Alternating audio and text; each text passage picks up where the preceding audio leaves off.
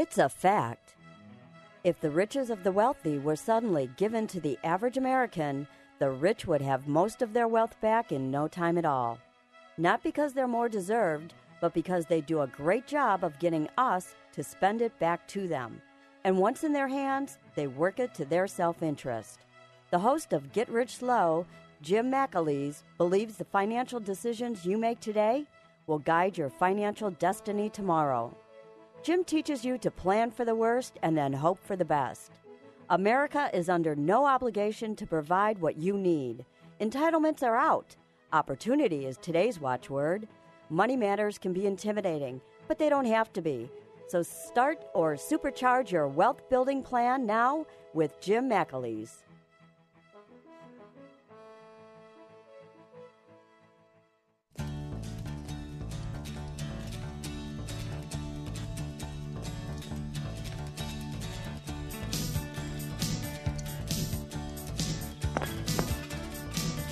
Good morning and welcome to Get Rich Slow. This is your money school for financial winners. Here we explore strategies to help you prosper.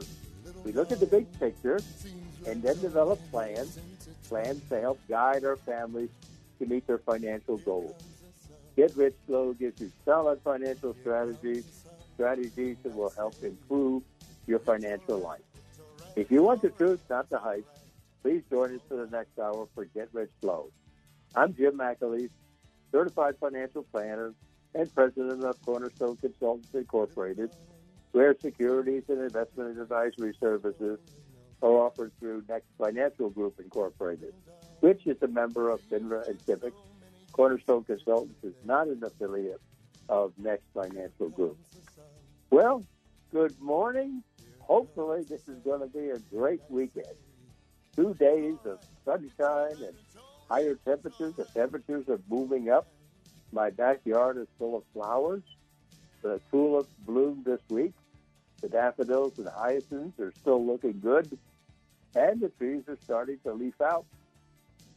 The leaves are still tiny, but, soon they'll really leaf out. And where I can I can see for a mile, maybe next week I'll only be able to see to the next tree.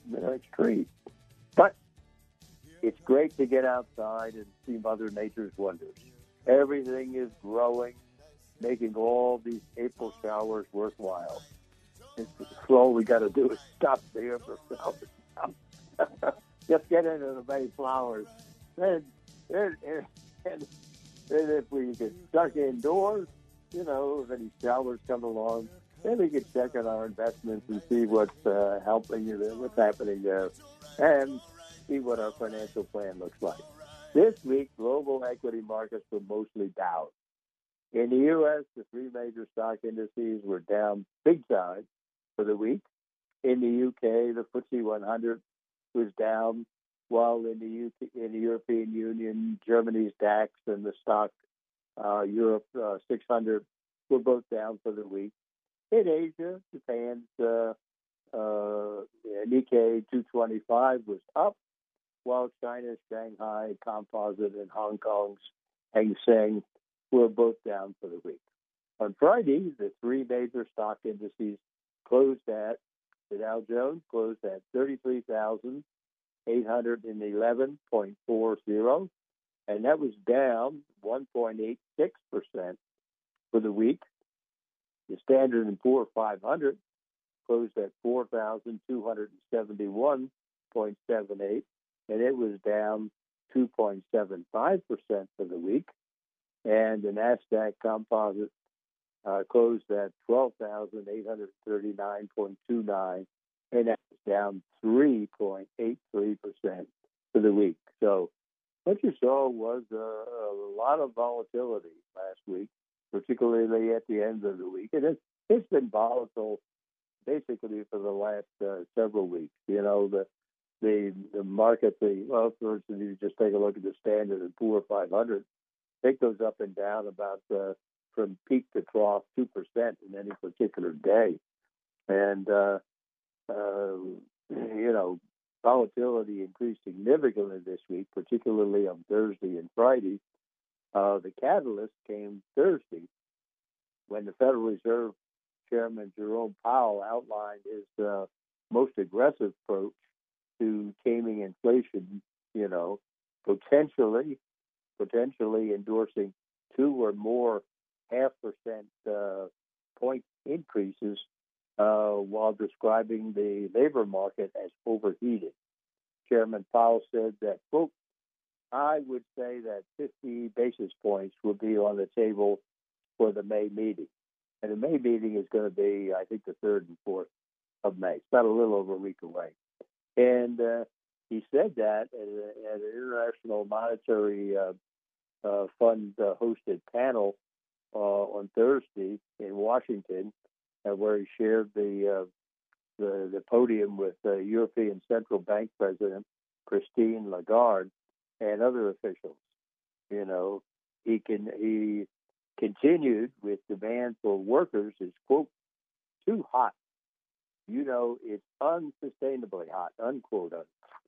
So Chairman Powell then went on to reinforce expectations for another 0.5% increase in June by citing minutes from the last month's policy meeting that was in mid-March.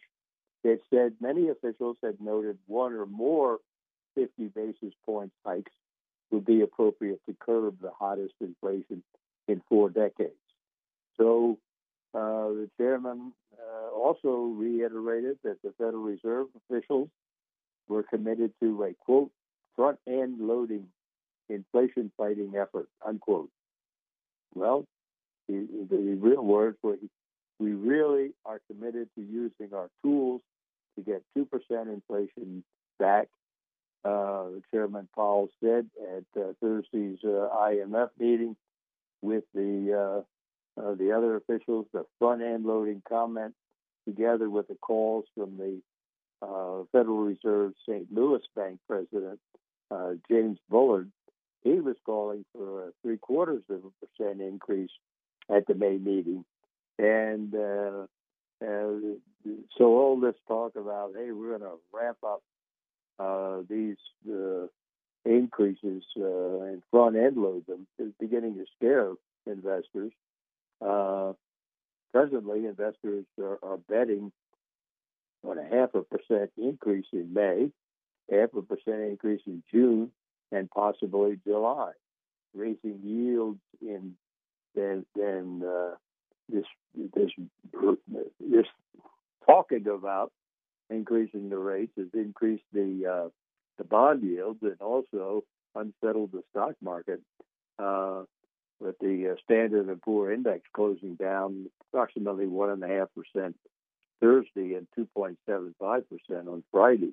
So if the Fed does their three steps of 0.5% each step, this would raise the federal funds rate or the overnight rate from 0.5%, which it is right now, to 2% before the September Federal Open Market Committee meeting.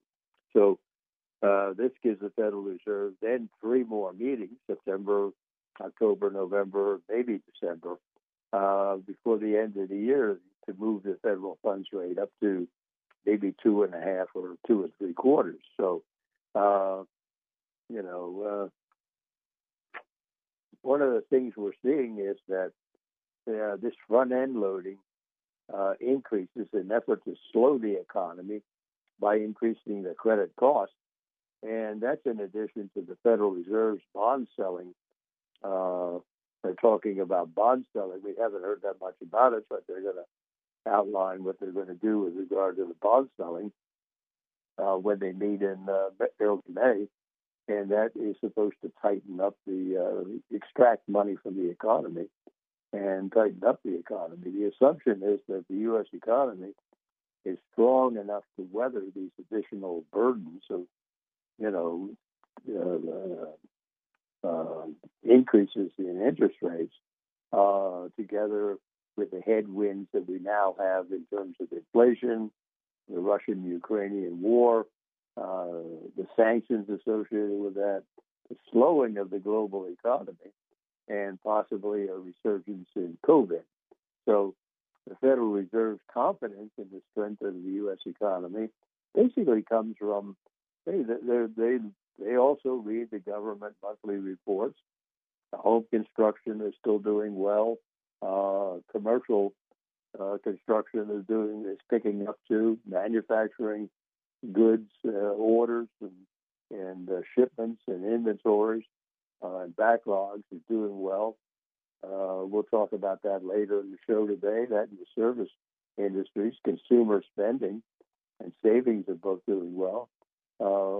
Basically, we marked about that before, that the government estimates that over the 2 years of the COVID shutdown, the consumer has stashed about an extra $2.5 trillion into their savings accounts because they haven't spent any money and they continued working, and even the unemployed were making more than $50,000 a year, and they weren't spending anything on travel or restaurants or sporting events and things of this nature. So,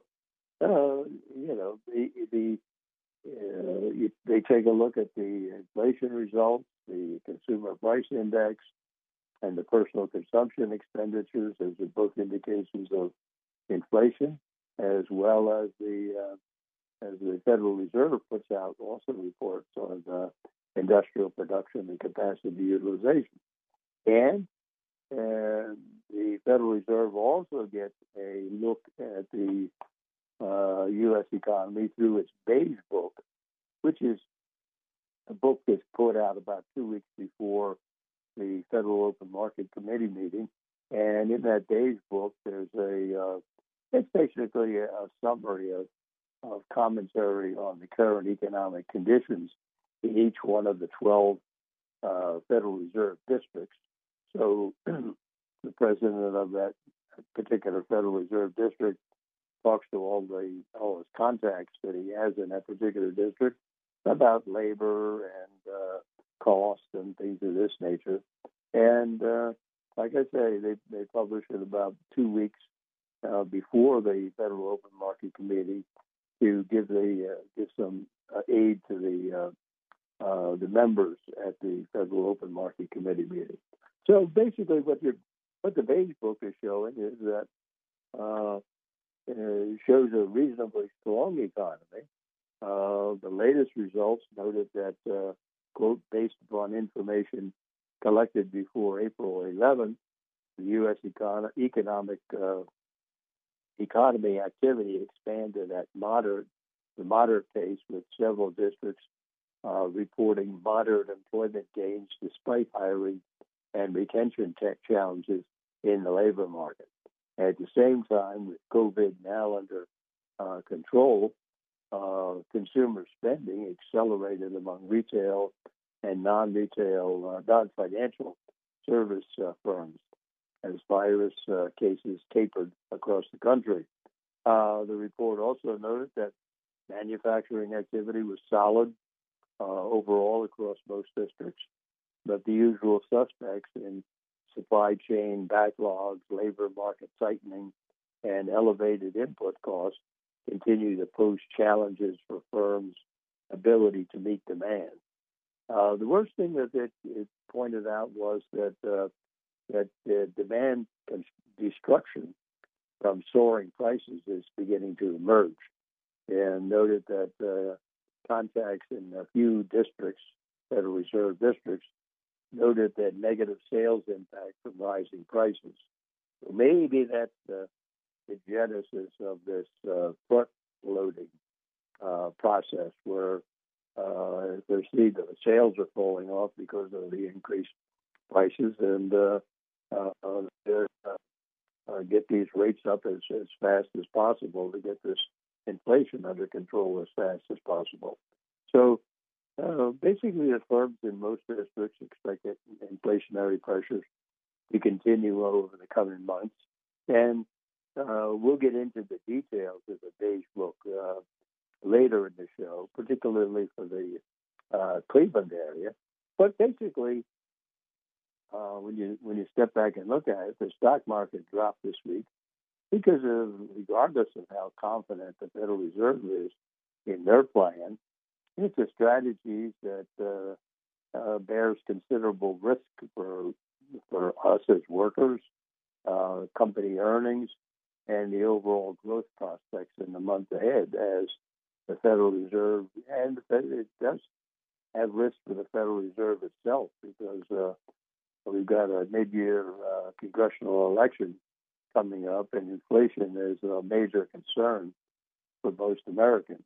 So investors are probably concerned that the Federal Reserve is changing its emphasis from what it presented in March the 16th Federal Open Market Committee meeting, where basically lowering inflation and slowing the economy, but avoiding a recession seem to be equal goals. Okay, so, in the late 70s, they cured inflation by raising the federal funds rate up to 20%. But that was after 5 years or 10 years of inflation going up. So, and that caused a recession. 50 had a bad one, too. At this March 16th meeting, where the Federal Reserve laid out its plan, well, they were going to give equal weight to, we're going to slow the economy down, but we're going to realize that if we slow it down too much, we're going to end up with a recession. So we're going to slow it down a little bit and also pay attention to inflation, too. Equal goals. But now the emphasis seems to be on moving the interest rates up fast to cure inflation with less concern about causing a recession.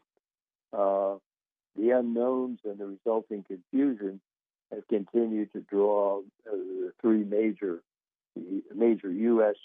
stock indices lower since the start of the year. For instance, year to date, the Dow Jones Industrial Average is down 10.37%. The Standard & Poor's 500 is down 10 point. Must be something wrong there. Down Standard & Poor's 500 was down. Okay, the Dow Jones. I'm sorry. The Dow Jones Industrial Average was down 6.95% year to date, and the Standard & Poor's 500 was down 10.37% year to date, and the NASDAQ Composite was down 17.9% year to date. And the bond fund, as the yields increase on anticipation of these increases in rates, what you're seeing is increased losses in the bond fund. So if you're looking at what the Federal Reserve is doing in terms of rates, what you're seeing is that the long-term Treasury bond funds are down about 18% year to date. Those are in the basically 20, 25-year Treasuries. And then the intermediate term Treasury bond funds are down about 7.5% year to date. So a comforting thought regarding the year-to-date drop in the stock indices is that we've been here before. We've seen comparable numbers in mid-March. For instance, on the week ending March 11th, the Dow Jones was down 9.34% year-to-date. Standard & Poor's was down 11.8% year-to-date, and the NASDAQ was down 17.9% year-to-date. So, and that low point was just before the Federal Reserve presented their plan at the Federal Open Market Committee meeting on March 16th. So after that meeting, the market began to move up again. And I think what we're going to see in the future here is that after the Federal Open Market Committee meeting in May, what you're going to see is that the market will begin to move up again at that point.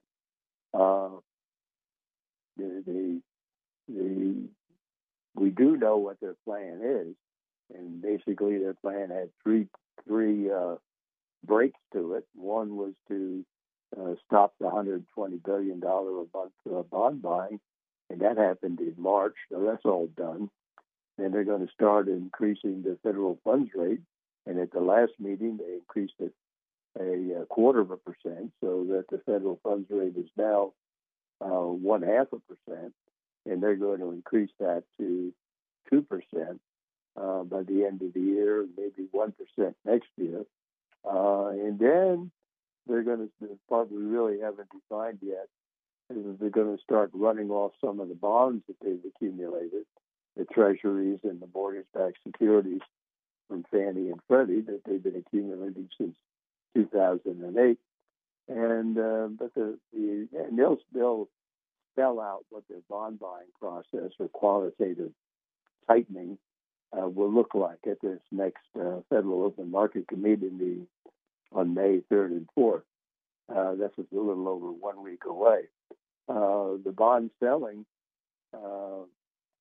is supposed to drain the money out of the economy and enable the Federal Reserve to shape the longer maturity yields, so that if they think that the 20-year isn't going up as fast or as high as they should, well, they can dump 20-year bonds on the market from their portfolio of the Federal Reserve, and hence push the price of the 20-year bond down, and hence push the yield up.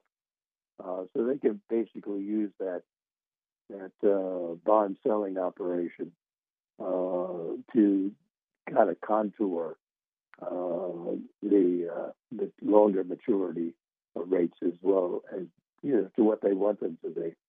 I've seen estimates, or really guesstimates, that the effect of the bond selling, if they're selling $600 billion a year in bonds, that would be the equivalent of a 2% increase in the federal funds rate. So I don't think anybody really knows that, because we haven't done that yet, but we'll find out about it this summer as we get involved in that. So, if you look at what happened and what is happening, the Federal Reserve is talking about increasing the interest rates faster than the stock market expected. The stock market reacted to it. But in going with the Federal Reserve, I think most people, I'm betting that the economy is strong enough to prevail against the headwinds.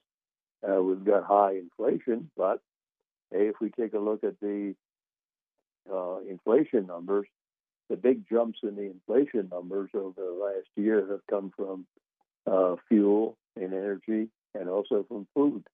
We look at the energy, gasoline went up by, I think, 40 or 50% in the last 12 months, and food's up 10%. So those are big items, and we'll see what. And I think they've made their big jumps.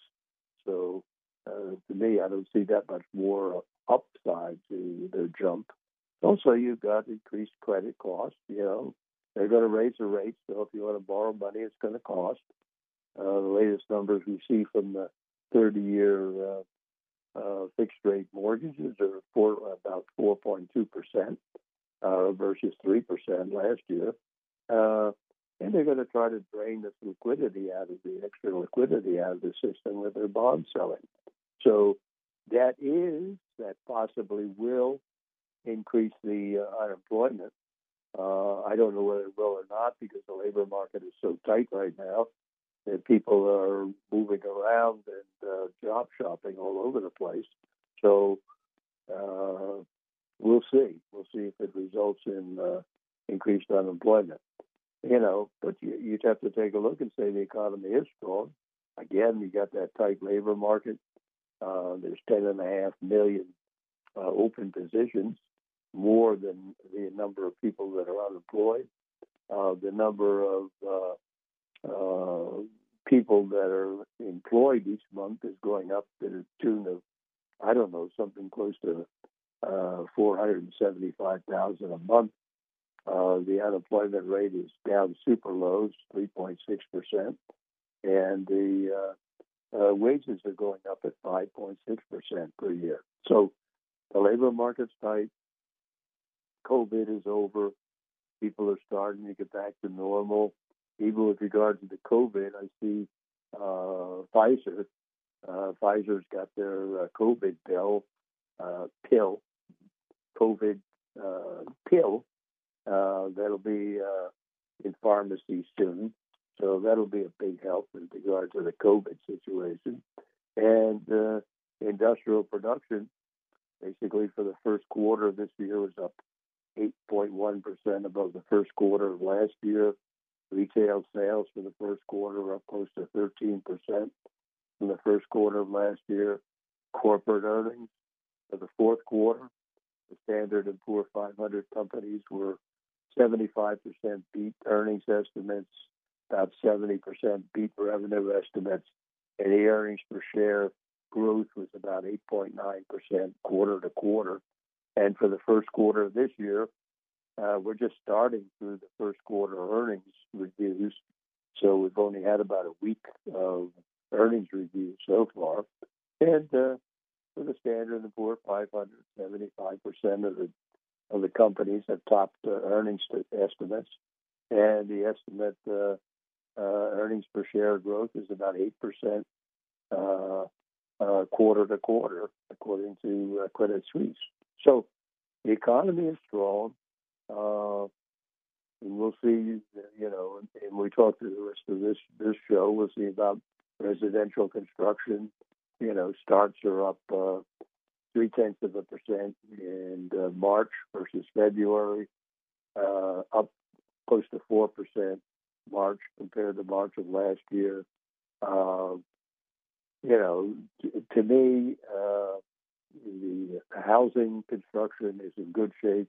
Existing home sales are down a little bit, down 2.7% from in March from February. But hey, you're running into affordability questions and also availability of housing. There's not too many houses for sale, and the prices are going up, and the interest rates are going up. So you expect to see existing home sales go down. So all in all, basically, people are shifting their portfolios a little bit.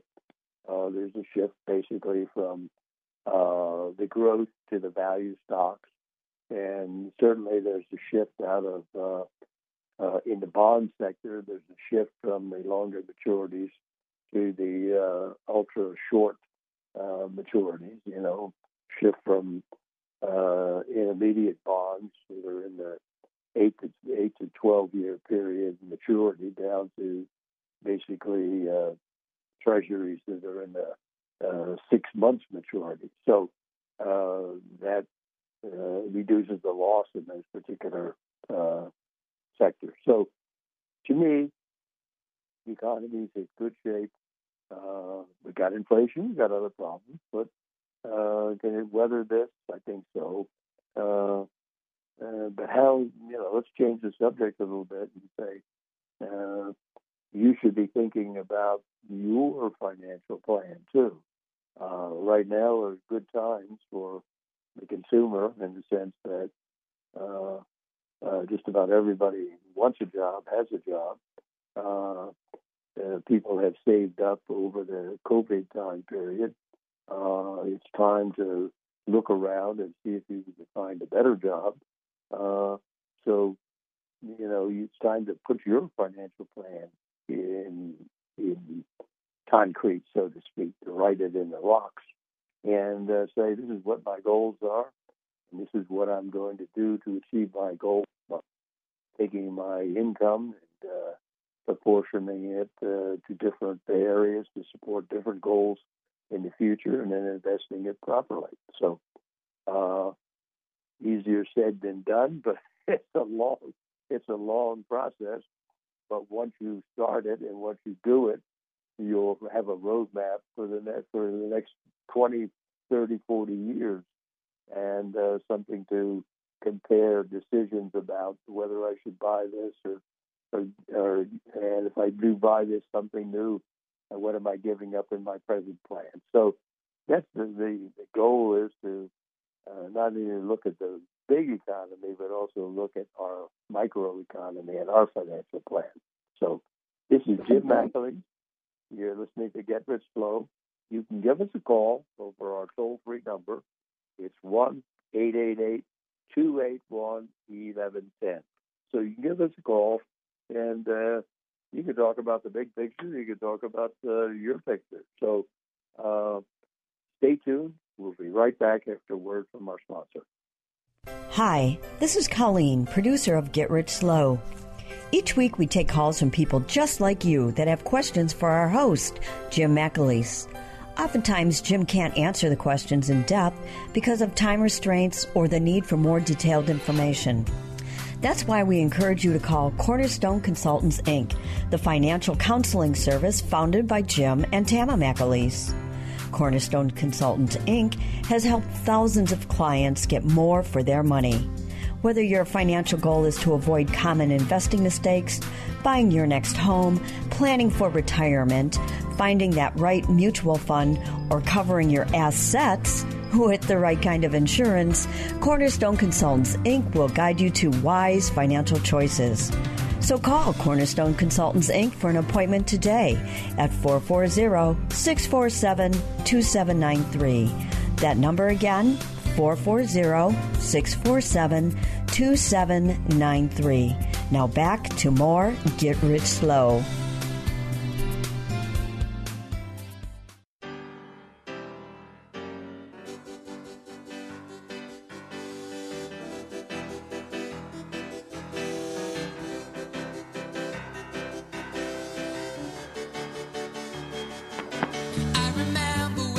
Welcome back to Get Rich Slow. This is your host this morning, Jim McAlee. You can give us a call over our toll-free number. It's 1-888-281-1110.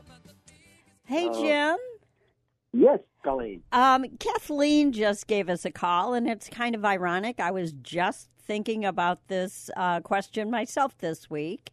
She wants to know, how much could we gain if we waited until age 70 in order to collect Social Security? It's a great question. Well, it is a great question because we're all going to face that question sooner or later. You know, there's going to come a time when we can start collecting at 72 at reduced benefits, or we can wait 62. I'm sorry. The longer you wait to collect your benefits, the more money you'll get until you hit the highest possible benefit at basically age 70. So your benefits go up each single month that you wait. So between the age of 62, you get one benefit, and each month that you don't claim benefits after you get to the age 70, after you get to the age 62, why your benefits will increase by about 7 to 8% per year. So, age 70, your benefits would be about 76% higher than they would be at age 62. So, before you decide when to start collecting, you've got to figure out the differences between what your benefits would be at age 62 and at basically full retirement age, which is in most cases 66 plus some months, or let's say 67, or at age 70. Just and seeing these numbers will help you understand what you're looking at. You can go on to the Social Security Administration's website, and you can set up an account there, and they'll give you an estimate of your benefits at various intervals. So what you're looking for is, what are my benefits at 62, my benefits at 67, or full retirement age, and my benefits at age 70. So the average Social Security payment today is currently $1,660 a month. And basically, the earlier you start, let's say 62, you start receiving your benefits, but you'll be receiving the permanently reduced amount. Plus, but you get your cost of living adjustment, and that'll go on for the rest of your life. So if you do choose to get your benefits at 62, you get a certain benefit per month, and that's going to continue constant for the rest of your life, plus the plus-ups due to inflation. Now, if you wait until your full retirement age, and that's different for different people, but for the youngsters, it's age 67, so you'll receive a full Social Security benefit. And at full retirement age, you can earn additional income.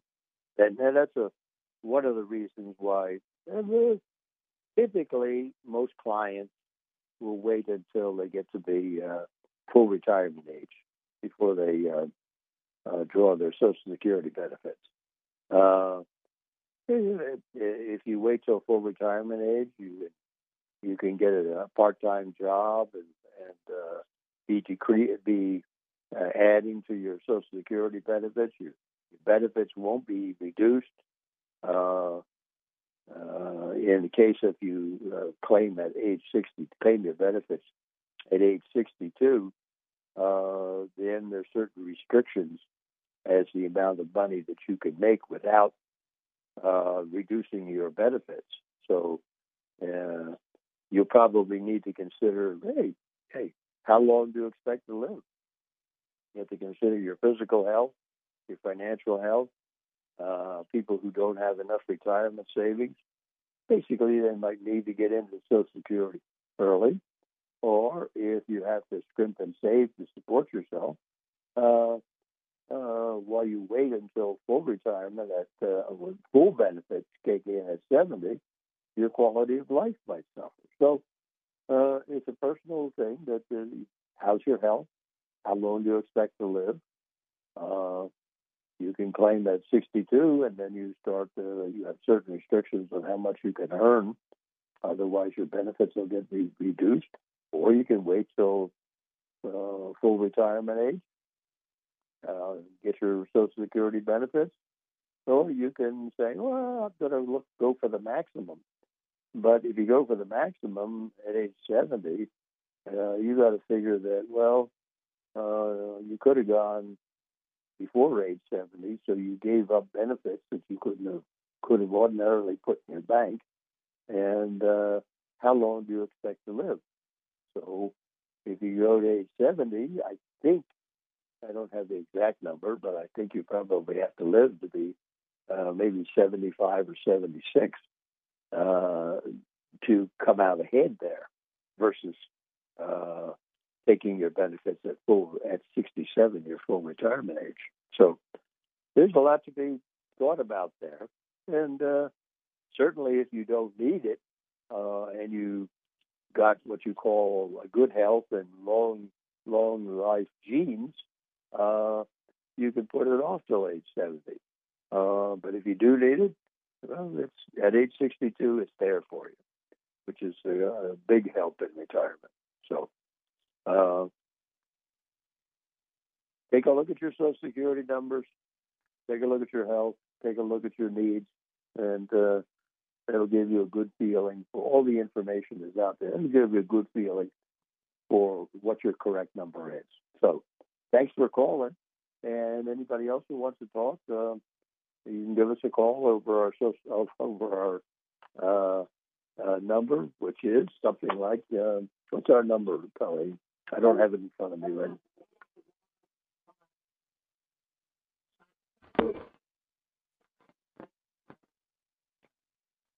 All right.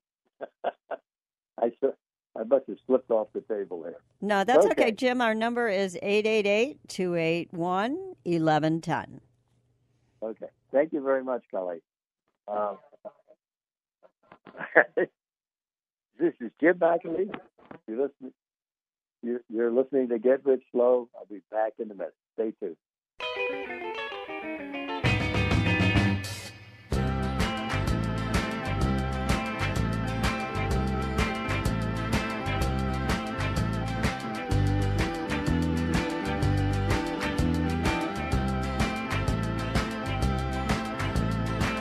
you got a problem, don't care what it is. If you need a hand, I can assure you this. I can help. I got two strong arms. I can help. It would sure do me good to do you good. Let me help. It's bad that people get lonely. Ain't nothing new. But a woman like you, babe, should never have the blues. Let me help. Welcome back to Get Rich Slow. This is your host this morning, Jim McAleese. We talked about what the Federal Reserve is doing and the dust storm that they kicked up with their front end loading of their their interest rate increases. But that beige book that each one of those 12 presidents of their districts, the Federal Reserve districts, put together, indicates that the economy is basically in good shape. If you take in the case of Cleveland, the business activity in the 4th district continues to increase at a modest pace. In recent weeks, demand was generally positive.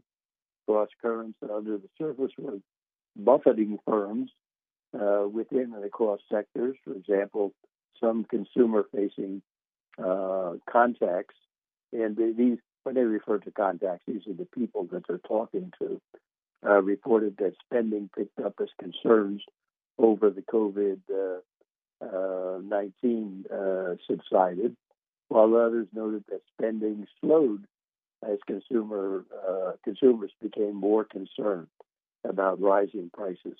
So they take a look at labor markets.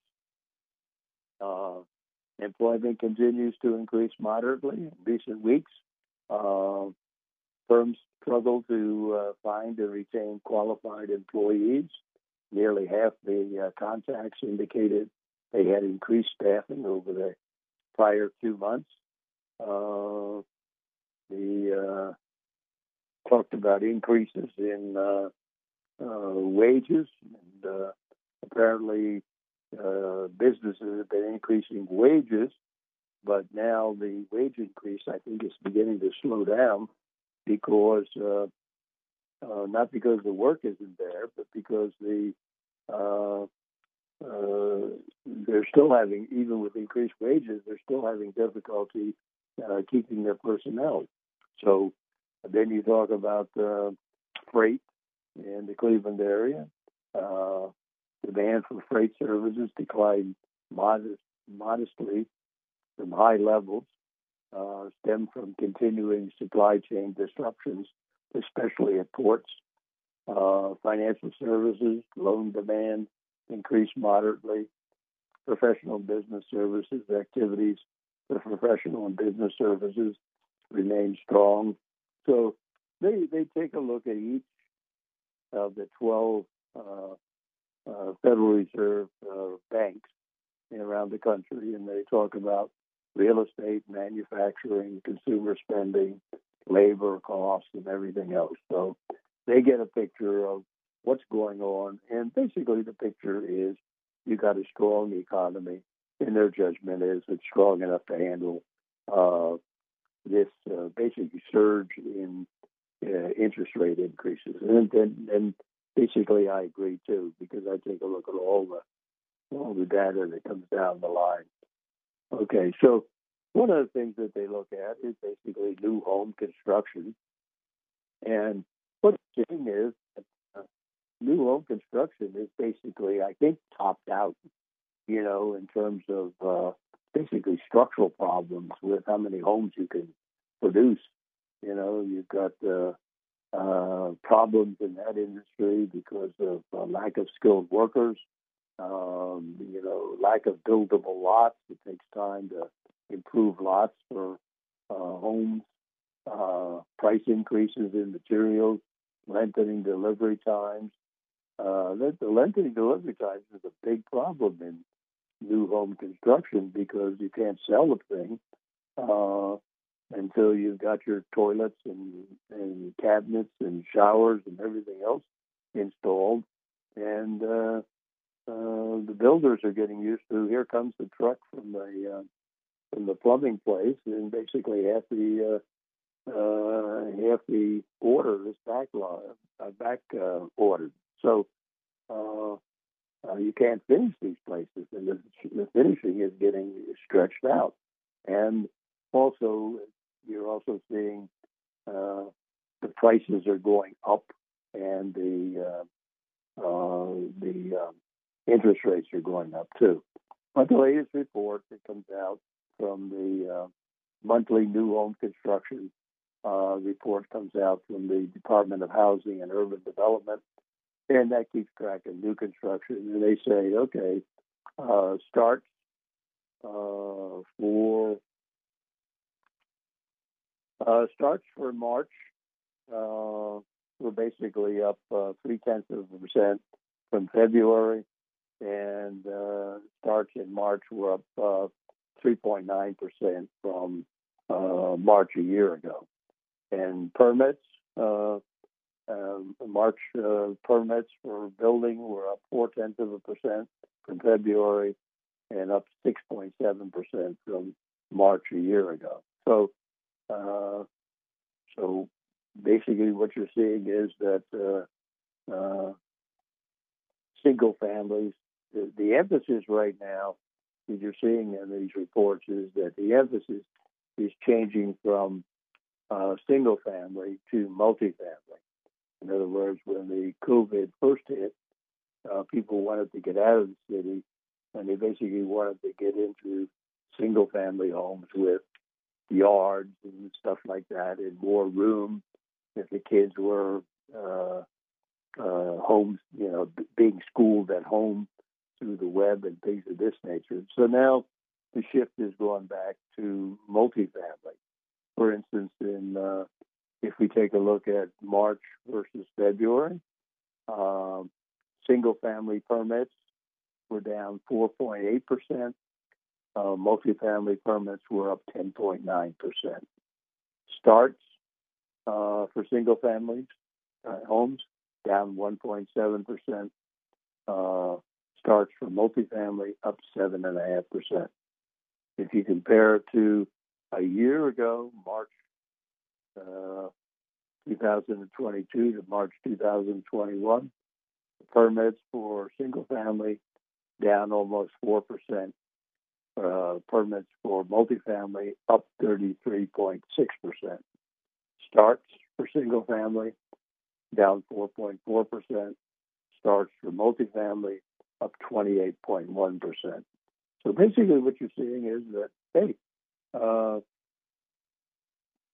we're doing more business, more home construction in 2022 than we did in 2021. So we're moving in that direction. But there's all sorts of cost constraints that is basically slowing the whole system down. Even though if we take a look at 2021 versus 2020, what we see is the permits were up 18%, the starts were up 16%. This year, what we're seeing so far this year, year to date, that's January, February, March, is that the single-family starts were up 0.6%, multifamily starts were up close to 20%, and the permits were also up the same way. Smaller numbers for the single-family, larger numbers for the multifamily.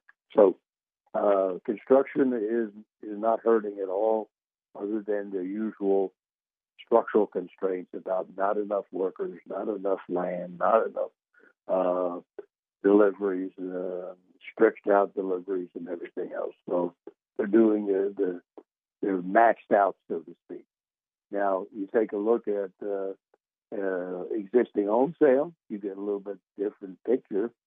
There you get a picture of there isn't that much supply homes for sale, and the prices are going up and the interest rates are going up. So the total existing home sales that include single-family homes, townhouses, condominiums, and co-ops that dropped 2.7% in March from February, and then year over year, March of this year versus March of last year, this year was down 4.5%.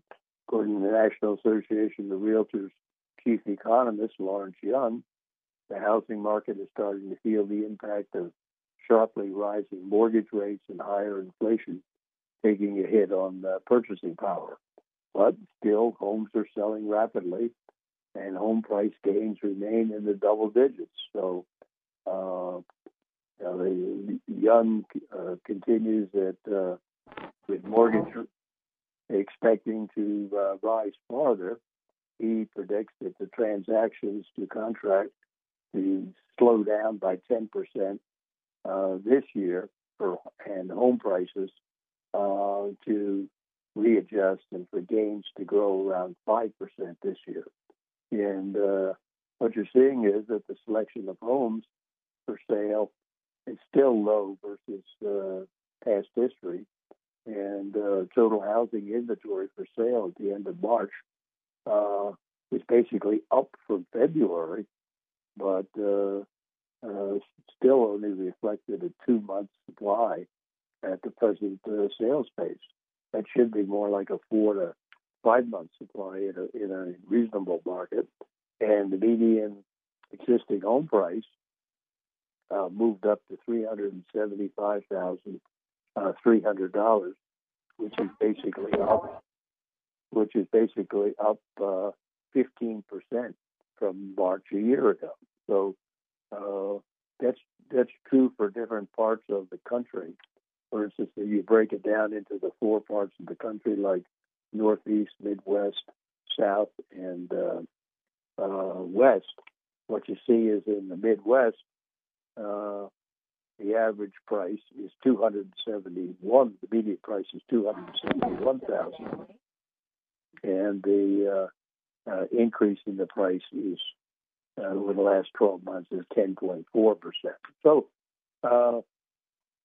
what do you expect? You know, it's basically prices are going up, housing prices are going up, mortgage costs are going up, and the number of houses that are moving is going down. So, this is Jim McAleese. You're listening to Get Rich Slow. Stay tuned. I'll be right back.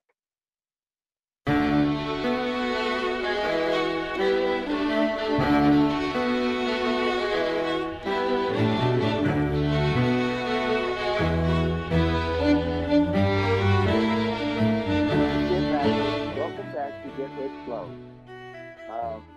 Basically, when I talked about the manufacturing and things of this nature, the manufacturing and the service industries are doing great, according to the Standard & Poor's Global Flash Purchasing Managers Index. So what you're seeing is that the service industries are doing great, manufacturing is doing great, and the economy is in reasonable shape. So this is Jim McAleese. Stay tuned up. Okay. You know, when I'm taking a look at what's going on in the stock market and in the bond market is going up. Just because the Federal Reserve is increasing the interest rate, or signaling ahead how much they're going to increase them. So that's not a big thing. In the case of bonds, you just got to move your bond funds down to the low duration, low maturities.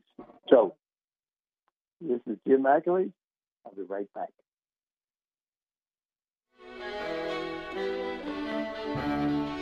Welcome back to Get Rich Slow.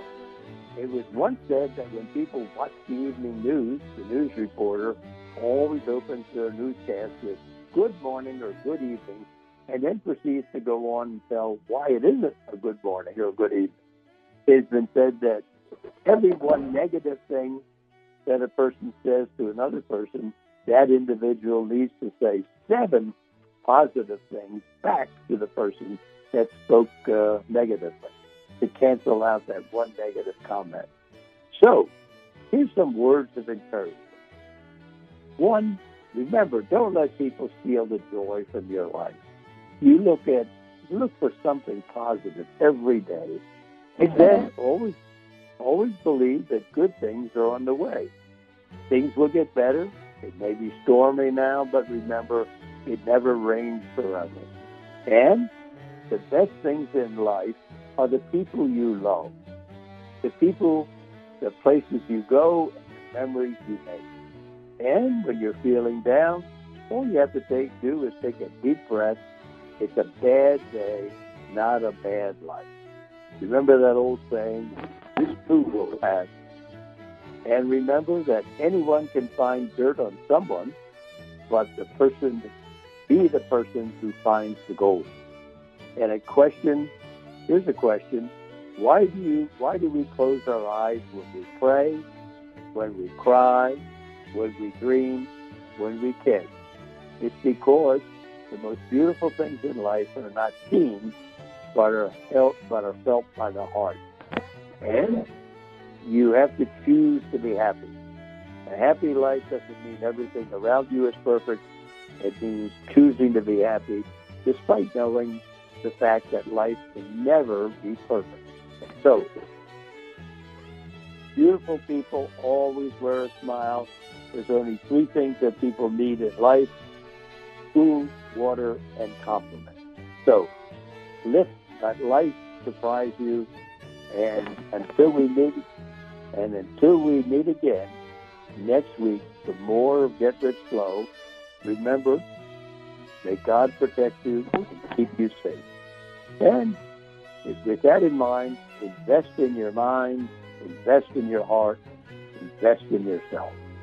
So, until we meet again next week, may God bless us.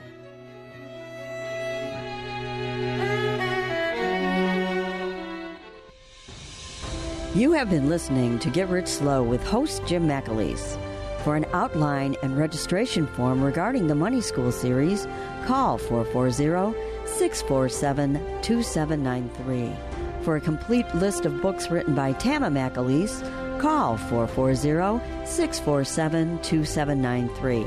Or to make an appointment with Jim regarding your own personal financial issues, call 440-647-2793.